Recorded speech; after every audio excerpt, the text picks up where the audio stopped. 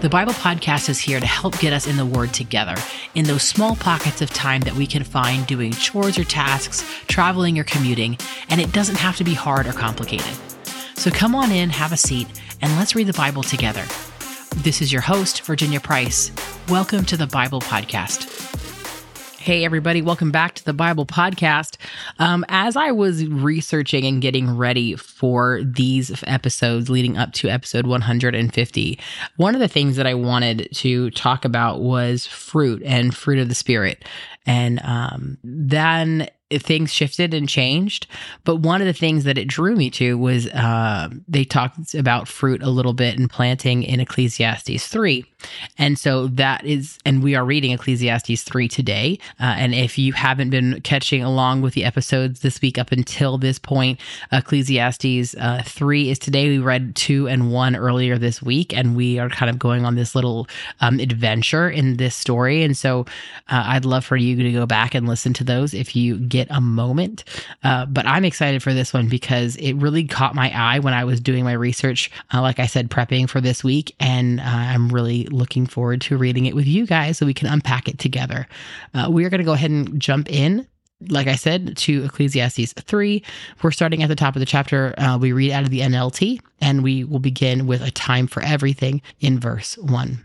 For everything there is a season, a time for every activity under heaven, a time to be born and a time to die, a time to plant and a time to harvest, a time to kill and a time to heal, a time to tear down and a time to build up, a time to cry and a time to laugh, a time to grieve and a time to dance, a time to scatter stones and a time to gather stones, a time to embrace and a time to turn away, a time to search and a time to quit searching, a time to keep and a time to throw away, a time to tear and a time to mend, a time to be quiet and a time to speak, a time to love and a time to hate, a time for war and a time for peace. What do people really get for all their hard work? I have seen the burden God has placed on all of us, yet God has made everything beautiful for its own time. He has planted eternity in the human heart, but even so, people cannot see the whole scope of God's work from beginning to end. So I conclude there is nothing better than to be happy and enjoy ourselves as long as we can. And people should eat and drink and enjoy the fruits of their labor, for these are gifts from God. And I know that whatever God does is final. Nothing can be added to it or taken from it. God's purpose is that people should fear Him. What is happening now has happened before, and what will happen in the future has happened before, because God makes the same things happen over and over again. The injustices of life, verse 16.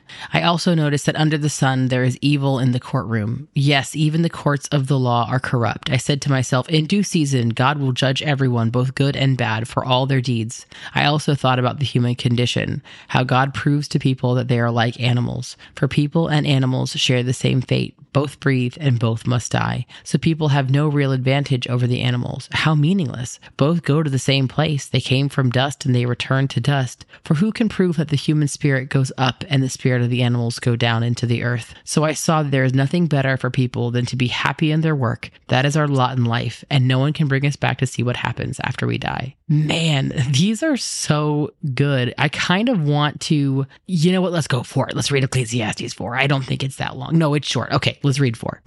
Again, I observe all the oppression that takes place under the sun. I saw the terrors of the oppressed and no one to comfort them.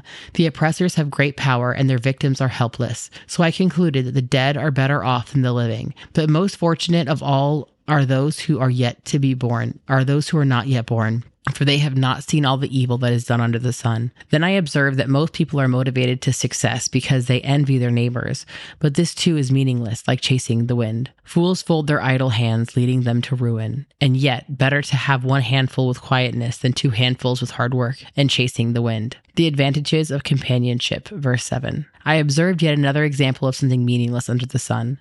This is the case of a man who is all alone without a child or a brother, yet who works hard to gain as much wealth as he can. But then he asks himself, who am I working for? Why am I giving up so much pleasure now? It is also meaningless and depressing. 2 people are better off than one, for they can help each other succeed. If one person falls, the other can reach out and help. But someone who falls alone is in real trouble. Likewise, two people lying close together can keep each other warm, but how can one be warm alone? A person standing alone can be attacked and defeated, but two can stand back to back and conquer. Three are even better, for a triple braided cord is not easily broken. The futility of political power. It is better to be poor, but wise youth than an old and foolish king who refuses all advice. Such a youth could rise from poverty and succeed. He might even become king, though he has been in prison. But then everyone rushes to the side of yet another youth who replaces him. Endless crowds stand around him, but then another generation grows up and rejects him too. So it is all meaningless, like chasing the wind. This is so fascinating. So if you haven't caught the first couple episodes, we really kind of dove into what Ecclesiastes is and how this book is very different and how it's approached and written.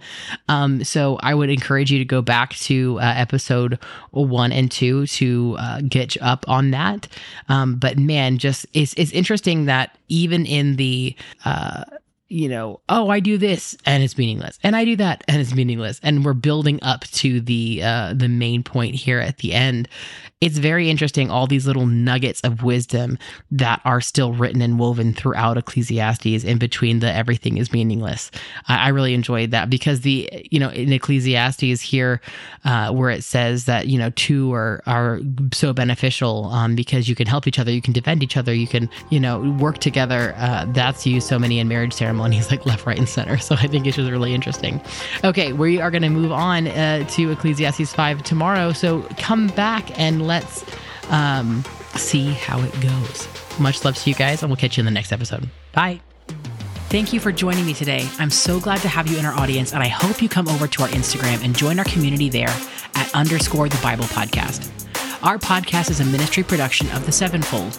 If you'd like to know more about us and what we do, please visit our site at thesevenfold.com. Thanks again for joining me today, and until next time, much love from the Bible Podcast.